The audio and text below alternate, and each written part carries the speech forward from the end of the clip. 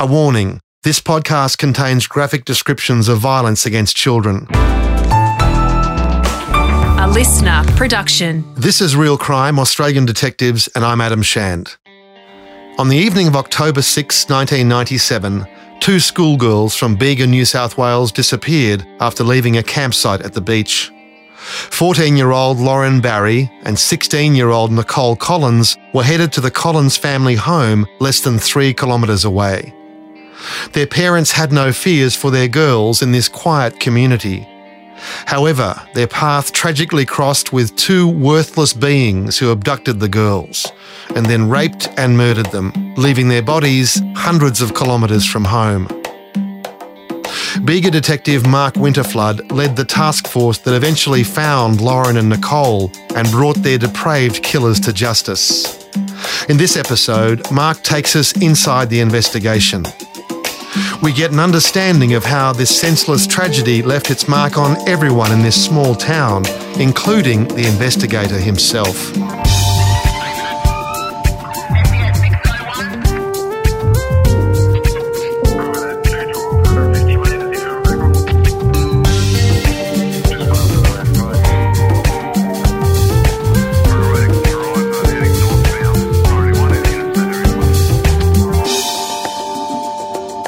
My name is Mark Winterflood. I'm a retired detective sergeant.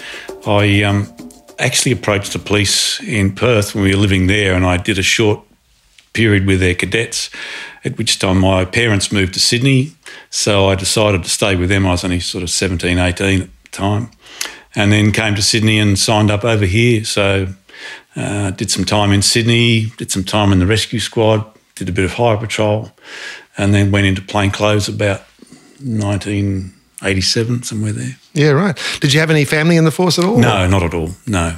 It was more a case of I didn't really want to go to university. The starting wage was quite respectable, and it's sort of, I never left, yeah. I didn't really try plainclothes until the late 80s. It was more of a trial thing, and I actually enjoyed it and found that I had people skills that suited it, and I stayed from there, basically, yeah. And where were you stationed? That was at Nowra. So, at Nowra, yeah, in your hometown. Yeah. So I did some general duty work there, and then I went into plainclothes and stayed in plainclothes, got designated and worked there for a number of years, and then won the promotion to Bega, which was a detective sergeant's role. So, what year was that? I started here in 95, yeah. Right. So what was Bega like back then? Much like it is now. There was, 4,000 people in this town and up to about 10,000 within the valley. But it's always been a traditional sort of rural centre for agriculture, schools, hospital and so on. So it's that sort of conservative country town. That hasn't really changed. And people do know each other here, and it's a fairly safe community. Yeah. But of course, it's on a thoroughfare, one of the busiest thoroughfares in Australia, and all kinds of flotsam and jetsam pass through here. Yes. So what was the kind of work generally that you were doing as a detective sergeant here? Right, so I had 3 other detectives with me, and we worked from Narooma down to the Victorian border. So any sort of crime that would involve going before a judge and jury, we expected to investigate any suspicious death, any suicides.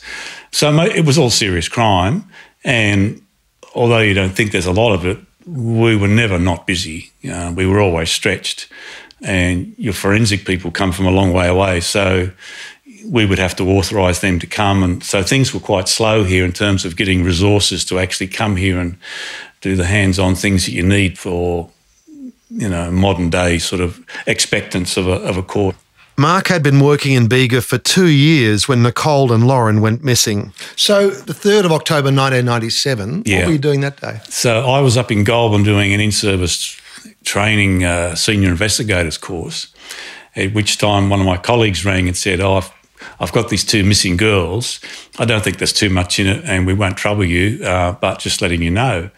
And then he would ring me regularly and say, we've had 2 models at the intersection and we've done this and we've done that. And the management had called down, after about a week, they called down a team of detectives and set up what we called a task force. And they had their own room at Bega Station. So they basically investigated any leads that were available, and there were 5 or 6, after you sort of checked the family and looked at the pedophile register and things like that. After how long? I think it was about 5 or 6 weeks all up they'd been going.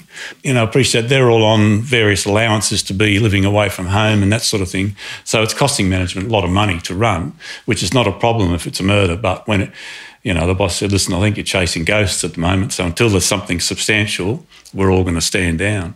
What happens in that situation where you are chasing ghosts? There's not a lot of evidence, there's not a lot of clues. Yeah. You can suspect they've been murdered. Yeah. But they could as easily, in other cases, just gone missing. Yeah. They could have gone over. Well, one of the stories was they'd gone to run away to Thailand, etc., etc. But checks on airports and all these other things, you can sort of neutralise that quite quickly. And there was also controversy in the media about these girls hitchhiking. Yes. And that rankled with this community, including the family. Yeah, particularly Nicole's father. It came up as an incident on the John Laws show, and Nicole's father actually rang John Laws directly and said, listen, they were not hitchhiking, they are not that sort of girl. There was some suggestion that they were, a bit too easy to get into a car, but he said, no, not at all. And clearly as I learnt more about them, that was the case. They were very much home girls that, didn't participate in that sort of thing. So. Yeah, what did you learn about them and the families? Lauren had a brother who was just a year or two older. Mum and Dad were in the midst of separating, so there was some angst there in terms of, sadness and awkwardness. And Nicole's family was a Brady Bunch type family, a mixture of 2 parents that had come together. So the father was actually the stepfather of Nicole, but still a very close family. Yeah, Graham was a local vet and Garrett Barry was a local town planner. So, these are very well educated, good people. Yeah. So you could quickly eliminate any one of the families being involved. Yes. Which, of course, takes it into the wild blue yonder. Yes. In the early days of the investigation, all Winterflood had was the scene of the last reported sighting of Lauren and Nicole. So about a kilometre from here in the bush, there are tracks that go through to an area called White Rock, and the families would camp there most years, I believe. So they were at this campsite. Now, the track comes out a few hundred metres up here, but my belief is that the girls walked through the bush here and came out on the road. And because it's so narrow on that far side, they've come to where we are and were walking here. This was about 9 p.m. They were either headed to a party at a friend's house or to the Collins family home, which was 3 kilometres away on the edge of Bega. Now, at the stage that 2 girls were missing persons in the early days of the investigation, there was a surfing top or a jumper found beside the road over there. It was handled by a few people, was given to the inspector, he took it to the families, and the mother identified it as belonging to Lauren Barry. So it stayed at her place in a bedroom for a few days, and then when it became more serious, we took it back. And in hindsight, what we now realise is somehow or other Lauren got that out of the window as some sort of a signal that we've gone this way. At this stage, police reached out for public assistance. Because when they went missing, they set up a couple of models down at that last intersection. So as people drove by, did you notice these girls, etc. So out of that, you get one witness comes forward that was a keen surfer. He'd come through at 6 a.m. and as he passed this spot, he sees the pink television right here beside the road. And it's an old valve style, a big boxy thing, not a, modern style. He just noticed it, thought it was odd, goes surfing, in the water a couple of hours, he's coming home, it's gone. It's in his statement, but no one really thinks anything of it. Another witness from the demo that we done at the corner stated that she was with her mother in a car. She'd come from Merimbula and they turned right and they saw the 2 girls and 2 guys at the white sedan here. And she recognised one of the male persons as being a part Aboriginal youth that she knew from Bega.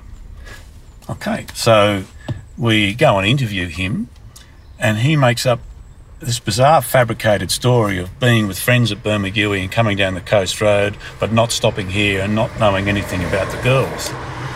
And apart from this girl's say-so that he was one of the fellows at the car, we had nothing on him, so he was released. The next day, he hangs himself in a tree at his mother's place. Fortunately, he gets cut down and saved by the ambulance on the scene. But instantly the whole team is thinking, well, you don't hang yourself over nothing. Anyway, as it turned out, he and 2 or 3 other young fellows had been stealing cars that day. So he was lying about where he had been, but he couldn't say that because he would get all his friends in trouble. 6 weeks into the investigation, the killers, Lindsay Hoani Beckett and Leslie Alfred Camilleri, were not even on the radar. That changed after a call from police in Yass, New South Wales. Everything was exhausted. There was nothing left. And then we had this phone call from the police at Yass suggesting Beckett and Camilleri that we should look at them. So their names went on the whiteboard as the last line of inquiry, and management said, well, we've got to close the task force down because of the expense. So what happened next? We speak to the police at Yass. We discover that they have an informant who knows Beckett and Camilleri quite closely, uses drugs with them, owes them money, and that the only evidence we had at that stage was that the morning after this had been on the morning news that these girls had disappeared, is one of them said to the other, I bet the police try and pin this on us. And he thought, that's an odd thing to say. And he said, the other thing I know is they went to Bega that weekend. That's all he knew. But with their background, it looked very suspicious. Sydney-born Camilleri had been a deprived, unloved child who inflicted his pain on innocent people around him. At the time of the murders, he was 28 and had 146 convictions for dishonesty, theft and willful damage. He was on bail for the sexual assault of his de facto wife's daughter. His trial had been aborted and he was on weekend detention awaiting a new trial. New Zealand-born Lindsay Beckett had a low IQ. He was a born follower. Just 23 in 1997, Beckett had fallen under the malign influence of the older man Camilleri. The pair had been stealing cars in the rural community of Yass, 3.5 hours drive northwest of Bega. A month before the Bega offences, Camilleri and Beckett had first stepped up to rape and attempted murder. So then when we did some research on them, we discovered this incident up at Barrel, where this girl had been picked up in Canberra, had been sexually abused, had been driven along dirt tracks, asked them that she had to go to the toilet, so she gets out of the car in the dark, runs away, manages to find a wombat burrow and dives in, and Beckett and Camilleri are going around trying to find her armed with knives and can't, so they leave. So she goes to a local farmhouse, dressed only in a skimpy top and no underwear, and the police come and take her to a hospital. She makes a brief statement, which one of the police record, but when she's followed up by detectives, she declines to proceed. And the tragedy of that situation was that the detectives never really pursued it. Even when we started our investigation, they hadn't gone to nail her down and say, what about this? So, in effect, it's a hard reality that if they had followed up, this wouldn't have happened. Probably wouldn't have happened. And also, she became an excellent witness in that her experience was very much a live run of what happened to the 2 girls. And that's how it played out in court. The other sort of bizarre background circumstances was that Camilleri had been failing to turn up on his weekend detention, and if he'd been doing those, this wouldn't have happened. He was also on bail for sexual abuse of his stepdaughter, and if that had been pursued a bit harder, he probably wouldn't have got bail in the circumstances. So those 2 systems failed. So he was on the loose. None of this would have happened if, people had sort of followed things to the limit. So, with all that background, we started investigating them. Camilleri got arrested for his failure to go to the weekend detention, and we knew that he was in Goulburn in jail. And then we got information that Beckett had been involved in a pursuit with the police in Canberra, and that the car that he was in had bloodstained clothing in the boot. We thought, A, that's really interesting because it might be the girl's clothing, but B, that he was clearly separated from Camilleri and there could be no contact. So this could be a moment when that would be an advantage to us as investigators. So at that point, we only had the information about the pink TV. We hadn't pursued it any further. So 2 of us travelled up to Canberra and asked to speak to Beckett. That was arranged, and he was incredibly relaxed in the interview. I'd never to the point of being overly cocky. His feet were on the table at one point. He was that sort of leaned back. Well, I saw the video and he's actually got his feet on a chair and he's sort of swinging the chair back and forth. Yeah. What sort of, guilty men are often quite cocky. I didn't pick up any nervousness or awkwardness to start with. So, clearly he's familiar with talking to police. He's been well drilled by Camilleri, I would assume, at some point. Yeah, on top of that, Camilleri's de facto was living in Bega. So we did a search warrant on her house and we took the white car. We took the Ford Telstar. And we interviewed Helen. She indicated that the pink television or a television was in the car with a case of beer when they left. And that they had a bit of an argument. They'd showered and left. And Beckett later tells us they'd gone under the bridge to have a beer in Bega and shoot up. So we knew more that the television had been in that car, but we couldn't take it any further.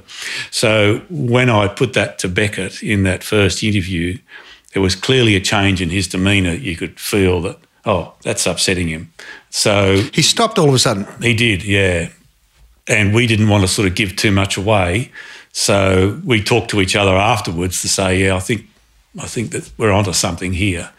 So we basically thanked him for his time and he went back into custody with the ACT police. Winterflood knew the pink television would be vital to solving this case and set about finding it. So at that point, we decided to go and try and meet the informant that had given the information to the Yass police. So we travelled on to Yass, couldn't find him. We found his mother. She's the one that told us he'd bought it from the second-hand dealers some quite few months back. So that led us to the dealership and he went back through all his records and found the exact one, serial number, the whole thing. So we took a photograph of that. But it was him that told us it was a wood-grained old valve-style boxy thing. So we left there thinking, this is interesting, but we need to find it. And then we're travelling back between Yass and Canberra and he rings my mobile and says, I've made this error. He said, I remember clearly now, it was hand-painted in this dull pink colour. And we knew straight away that we're on the money. Because that put your suspects on the scene. It put them on Evans Hill at the time when two girls were seen at the car. So the witness that had seen the four people at the car didn't know the girls and just identified that one young man as being possibly this part Aboriginal fellow. So, yes, that put them on the hill.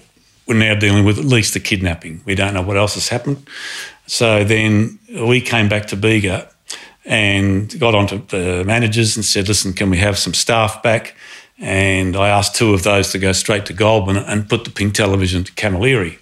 So Camilleri refused to answer questions and was pretty blunt and rude to them. And they came down to Bega to meet up with us. So we'd only just met the next morning and we get a phone call from Goulburn Jail from a psychologist counsellor. And she gives us the information that after that conversation with Camilleri, that he'd been in a very traumatised state, pacing around, banging his head against the wall, saying, they know about the fucking television. So we knew it was gold. We knew that this was what we needed to get. So that's when we did media releases in terms of a pink television. From that, a council employee comes forward. He said he put it in the back of the ute, drove into Bega, and near Bega tennis courts there was like a dumpster bin, and he put it next to that to be taken away.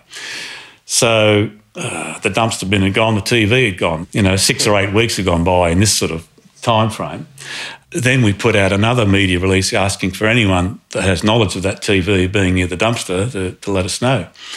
So then we get this very reluctant young fellow who I still see from week to week in the town on his motorbike, who comes in and says, listen, I have a confession to make. I actually found that TV and took it home and I got it working again and I've painted it black and I've sold it. So we traced the ad in the local newspaper. So then we had to go back to the media and say, listen, one more request. We're now looking for a black TV, which was sold from this advertisement in the Bega News. And so by that stage, the media are sort of queuing up and getting very interested in what's going on. They've obviously got a rough idea of what's going on. But as a result of that publicity, a pub owner rang us and said, listen, I bought that TV for one of our rooms. It's still here if you want to come and get it. So we raced out there, picked it up. Serial number was right, everything was right. So at that point, we had to make a decision. Do we act straight away or should we consider other strategies? What else would you be considering at that point? I think I'd be saying back to Beckett and Camilleri. But the superintendent was of the view that we should just go back and put something to them and walk away and use some sort of listening device type of thing between the two of them. My thoughts there were that Camilleri would then control Beckett and we may lose an opportunity, which, we had at the moment, because we knew they'd been apart for probably 7 or 8 days at this point. I guess by now you know quite a lot about their relationship. Yes. What did you learn about the relationship between Camilleri and Beckett? That people regarded Beckett as Camilleri's lapdog, that he was very much controlled by Camilleri, but they were just a crime wave in Yass, often in pursuits and, regularly in trouble. But what did Camilleri have? Was he a charismatic character or what was he? No, big, strong-looking fellow, violent. What do you think that Camilleri offered to Beckett? That's a good question. I'm sure that Beckett looked up to him, probably not quite in a hero status, but he's a very competent, accomplished criminal, gets what he wants, does what he wants. I like that. That's sort of what I saw. And Beckett's a bit pathetic, isn't he? He is a bit pathetic. What did you learn about his background? Not a great deal, other than he was a heavy speed user and had been with Camilleri for a while, and the informant. They were all pretty close. They didn't work. They lived very grubby lives in terms of the personal hygiene. But you've made a decision that Beckett was going to be your avenue. Yeah. How did that take place? Well, I was convinced because I thought I was getting on pretty well with Beckett. I'd been respectful and we left as friends. There was no issue there. And I thought he had softened a bit towards me. There was no us and them type feeling. I think people from the outside would say it must be quite a skill. You're there with this guy who's done this vile thing and yet you have to create this rapport with him which looks like friendliness. Yeah. How do you approach that conundrum? Well, you talk on the level very respectfully to them so they don't feel talked down to. You also offer them cigarettes, food, coffee, the whole, arrangement while you're chatting. You treat them as human, as I would like to be treated if I was in his shoes and I was innocent, So my main strategy with Beckett was to make him aware that I had overwhelming evidence that he was going to be charged that day with at least kidnapping. And secondly, that he knows that Camilleri will give him up in terms of when two people commit a crime, two people don't keep the secrets very well. And I gave him a very clear opportunity. I said, we are speaking to you first. If you want to take that opportunity, it doesn't matter for you. And when we'd first walked into the room, I'd blown up A4 size pictures of the two girls. And when he walked in, they were face up in front of him. And he quickly just slammed them down on the desk. So I knew I'd hit a raw nerve. So there was a bit of emotion about him. He knew he'd done the wrong thing and he couldn't face looking at those very direct faces. Because at this point you didn't know who'd actually done the killings. No. You knew there was this relationship between them. Yeah. And I guess as you would discover, the knowledge for Beckett that his partner in crime was about to give him up was monumental, given what Camilleri had got him to do. But also I knew that they'd been apart for this period of time. He was off drugs, he was clean, his brain would be operating a little better, a little sharper, and maybe this was our only opportunity. So I put all those things to him, and the weird thing was we had the interview all set up with tape recorders, but the rest of the team were outside, and until we pressed that button, they couldn't actually hear the conversations. They're all stressing out, wondering how it's going. I was saying to him, this is the evidence we've got. I can put you there this time, and we're going to speak to Camilleri today, and one of you is going to talk. So I said, mate, why don't you go have a cigarette and think about it? But the key moment was the show and tell. Yes.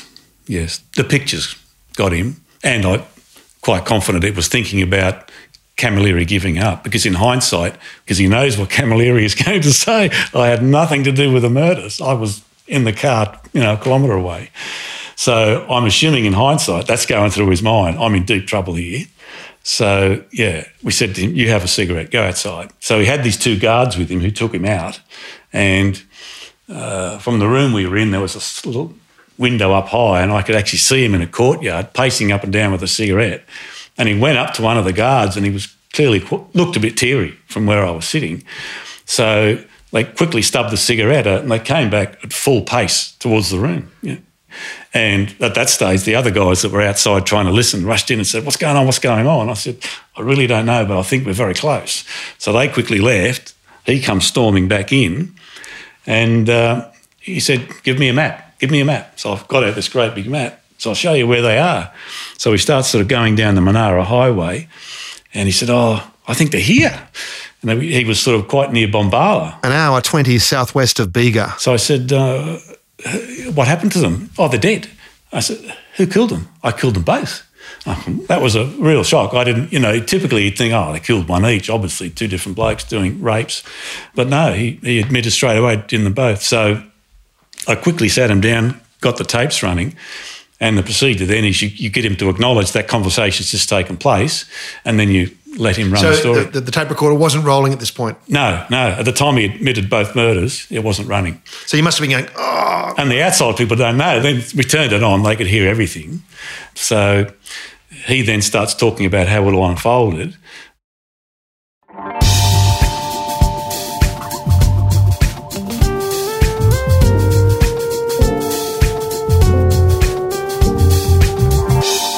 So they see the two girls, they pull up here.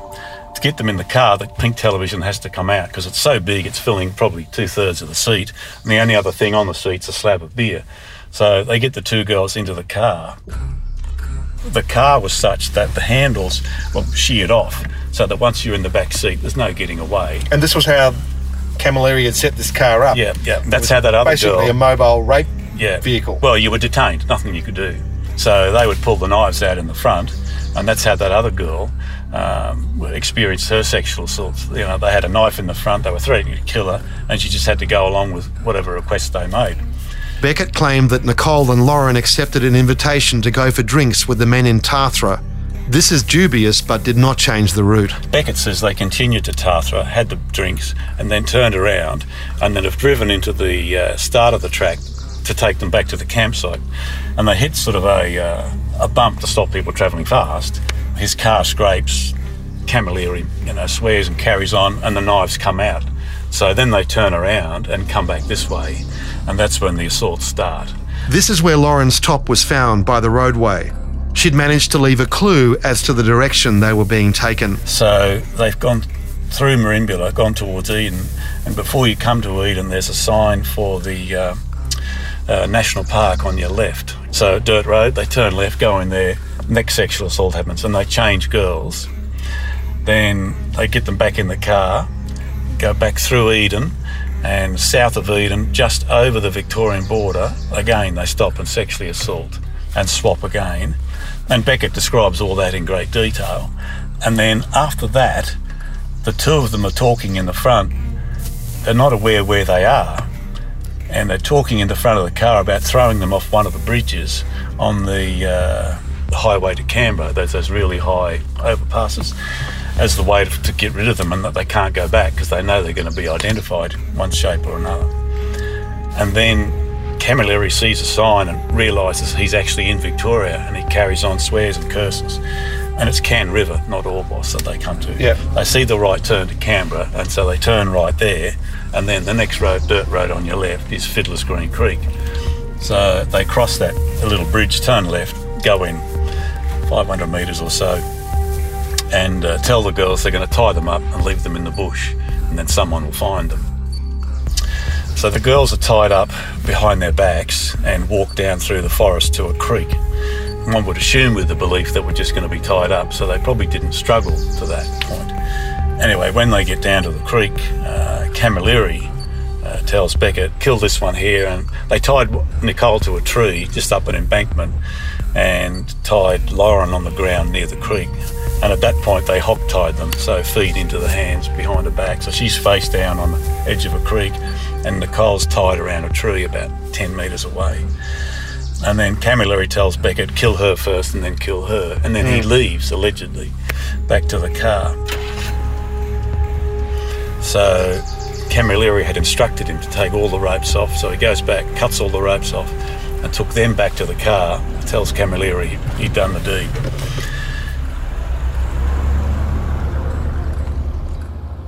Beckett was saying that on the way back to Canberra, they burnt the ropes at a lookout as you come into Canberra, and that they threw the knives into Burley Griffin, the lake, from the bridge. So I think the interview went for, I don't know, hour and a half, 2 hours.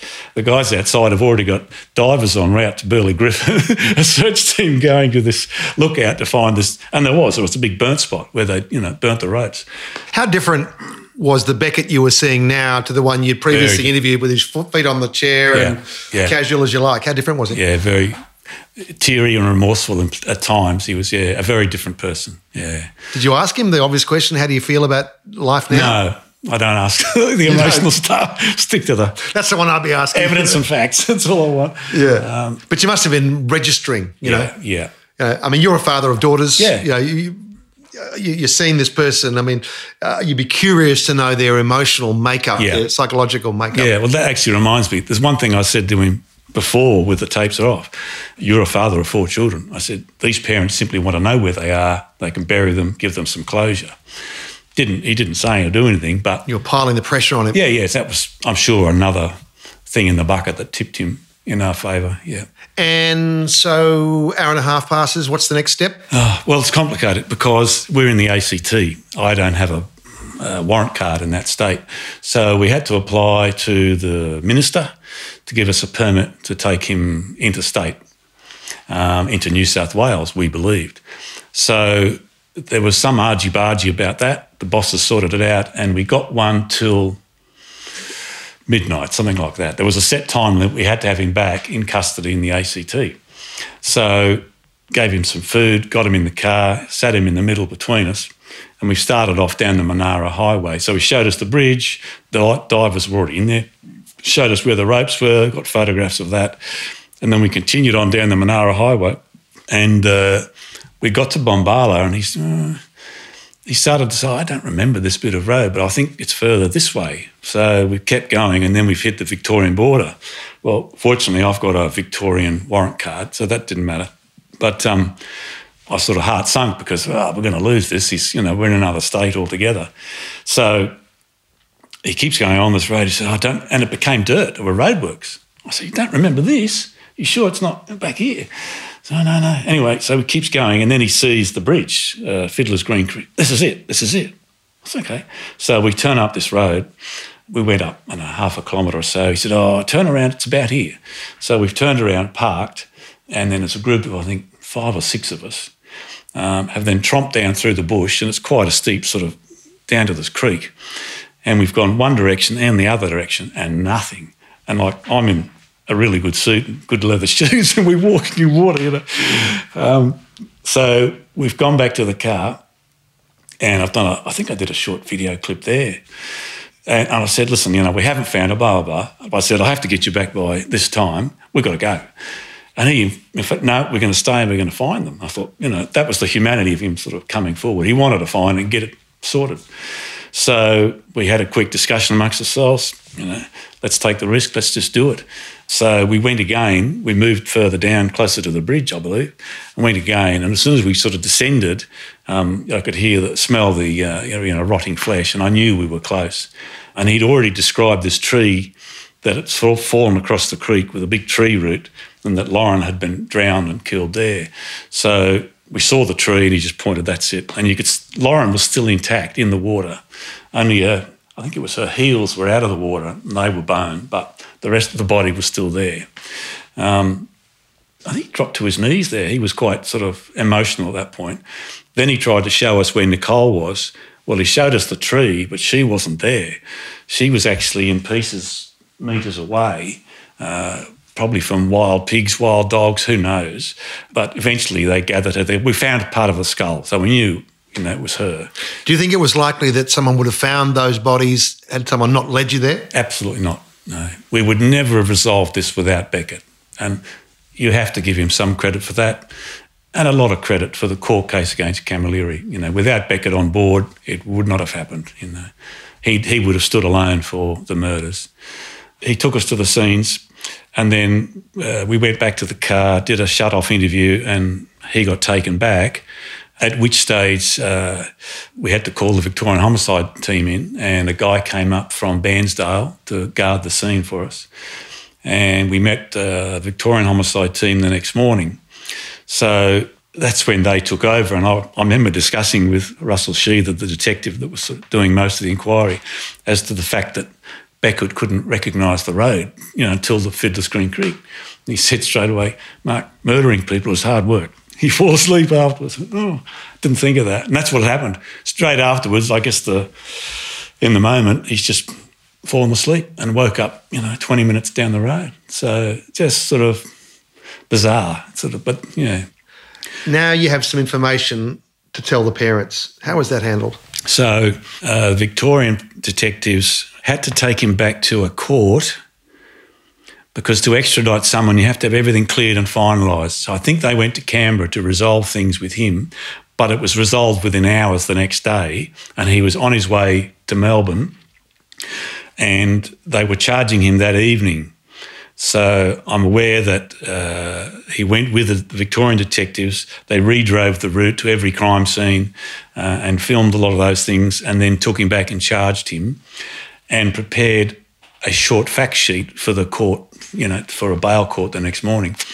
So we knew that fact sheet would be in the media that morning, basically. And we knew there were details in there that the family had no awareness of. The moment that Beckett had made his admissions, the guys outside that were listening had rung the inspector, who had driven around to see the parents, and said, "Listen, sorry, they've been raped and murdered. We'll tell you more as we know more." So they were already quite a mess. Anyway, we got both lots of parents and any children that wanted to come in that next morning, and we drew the map on the whiteboard and went through each scene and said, "This is what happened here." And I just said it factually. I said, "I know it's going to be upsetting, but this is what happened. You need to know because it'll be in the press today." So they asked lots of questions. They were teary, but they just wanted to know the detail.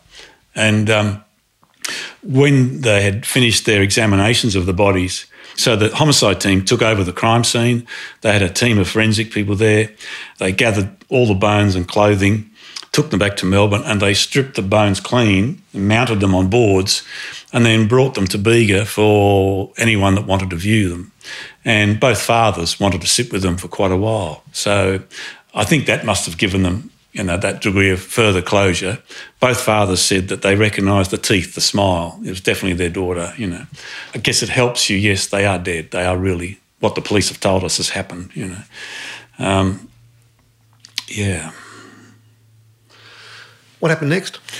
Okay, I think I told you earlier about after they were first abducted and raped at Callaroo in that little town, that we believe Lauren threw this jumper out of the window. We believe now as a sign they'd gone along that route and were going south. So we'd taken possession of that back from her family, and it had been sent to a lab in Sydney for examination. Well, it came back from there, nothing found. So it was sealed and wrapped, and it was just kept with all the other bits of evidence. Well, then the Victorians took that back to Melbourne with them, and a week or so later they rang me to say, "You're not going to believe this, but we found a small fragment of Camilleri semen on that jacket." So the Victorian forensic teams are pretty good. Yeah.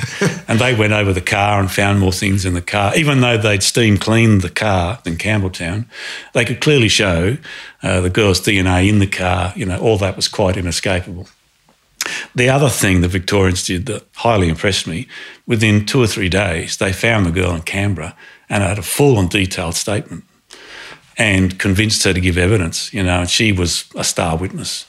So the other thing that was, really skilled and professional of Russell Sheether was that he maintained a rapport with Beckett such that he gave his story when it was required and gave it clearly and well. Because you must have briefed Russell on how to deal with Beckett because you already established that rapport with him. Yeah. They knew he was going to be the weak link all along, and as soon as they looked at my interview and convinced him to do the drive-through of all the different scenes, they just built that relationship through that day. And, Russell was the only one that visited him in jail. week after week, he'd visit him and keep the relationship going. Because he was key now, because if somehow Camilleri was able to influence him somehow indirectly, whatever, he could have changed, recanted everything. Yeah, game over, really, Well, we would have kidnap abduction, that's all we'd have. And in fact, his trial for me it was unclear to me if we really would win it, because Beckett's a co-offender. And yes, you've got this girl from Canberra, but she could be weak, she may be good. We may lose, because he didn't physically kill them. So I had warrants in my hand because we thought if they come back not guilty, he's going to walk from the court. And his mother and family were sitting up the back saying, yeah, we've got champagne right up, right, all this sort of stuff while we're waiting for the jury. I said, no, he's not. So I was ready to arrest him as soon as a bad verdict came through, but it came back. But it was several days. It wasn't quick. And I was thought it would take an hour. Because the longer the jury are out, the more doubt there is. Yeah. I thought, what are they arguing about? Anyway, it came back right. So, yeah. Yeah. At a certain point, you had to respect the jurisdiction of the Vics. Yes. Because the murder had taken place in Victoria. Oh, yeah. But, handing over, in one sense, it was a personal loss. In another sense, it was a huge relief because they were such a competent team in the sense that there was no stone unturned. They turned up more than we had. They pursued it to the nth degree. They threw everything at it. I know how hard it is to get resources and things done. When they took over, everything was done that was considered, possible. It was remarkable.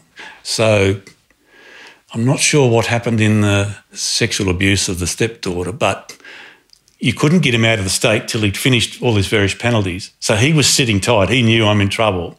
So he played it till the nth degree to go. But it took 6 or 8 weeks to get him. Then they got him.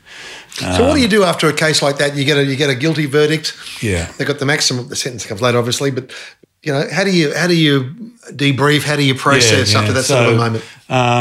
The day that we'd resolved it and the Vics had taken over, our team, the Bega team, decided to have drinks at a local hotel, and we invited the 2 parents in just to sort of sit with us and have a beer.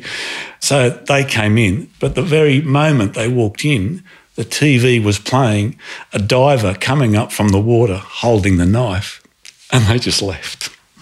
It was just one of those moments you couldn't predict, but you just think, oh, that must hurt just to see that.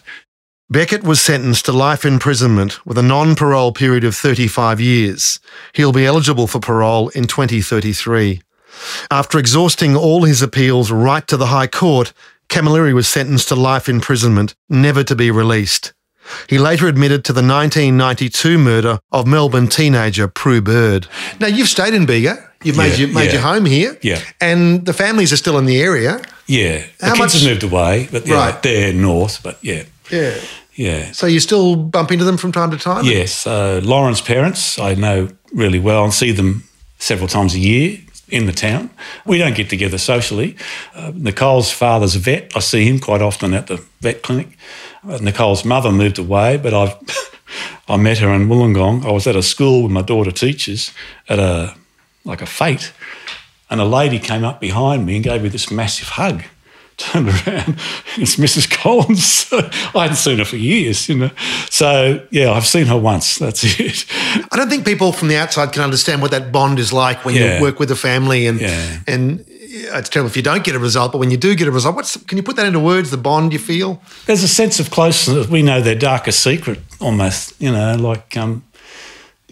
feel like sort of emotionally crashing, but these guys aren't crashing, so maybe we don't need to either, But I guess in a sense, at another level, you learn not to give that side away when you're with those people, if you are upset about something, which I don't tend to get because I just get myself in that mindset that I'm not going to be upset by this scene or this body or, this family. And I guess unless it's your own family, that's always worked for me. Yeah. Detectives, including you, talk about the cumulative effect of these things. It's not one. Yes. It's that bucket. Yeah. Drip, drip, drip over a period of time. How full was the bucket? It was pretty full then, yeah. So after this task force, I think my doctor wanted me to have 3 months off, which I did. before Camilleri. What was happening with you? I was just so fatigued. So I had this sore throat, which was some sort of viral thing, but I was left with like a post-viral fatigue and I just couldn't focus and couldn't do anything well.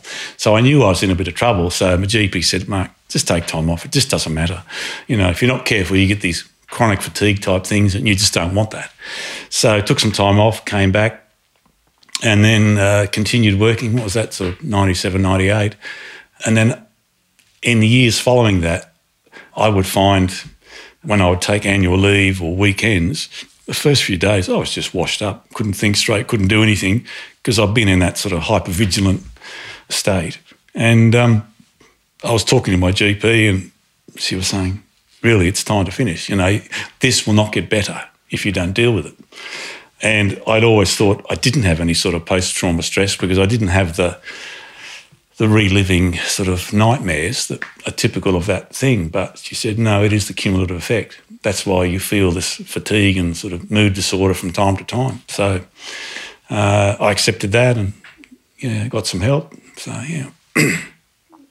Was it resolved, do you think? Or I don't think it's ever going to be resolved. No. One of the psychs they sent me to said, your body keeps the score. It's a natural reaction to what you've observed over many years. And it's unlikely to pass, but you learn to manage it. You accept that it's there and it's not such an issue. It's just how my life is. I think for most people, just that single scene of finding the girls there and the smell of their putrefying bodies would be enough. Yeah. But you probably have a dozen of those. Oh, more than that.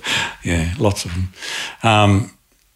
And it's not just them that are, it's just, I guess, a constant exposure to tragedy or the tragedies that happen in human life. And you see the full spectrum and you just have to let it wash past, without sort of getting stuck in it. If you don't, you're in trouble. So I guess that's what I learnt to do. But at the end of the day, it did do some harm, which I have to accept, but that's just the way it is. Yeah. I guess it's a ledger, isn't it? Entries on both sides. Yes. You try to balance it up. When you look at what you've achieved, including this case, would you do it all again? Yes, yeah. I've got no regrets about the job or the things I did. The point I started investigative work, I was sort of at a point in policing where I was a bit tired of it and I thought maybe there's something else I should look at. But I was so fascinated by it and the fact that I became good at it, it just kept me going. And even at times when I was sort of tired or low, something new would come in to follow up and it would just get my curiosity going and away I'd go. So it's that sort of employment. So, yeah, I thoroughly enjoyed it and it's been good to me in many respects. But you're still a young bloke, Mark. How do you replace that thrill, that sense of satisfaction, that moment when Beckett breaks or you get a guilty? That's missing, except, every now and then I have coffee with other guys, even the guy that sort of got my job after me, and we talk about things that he's got.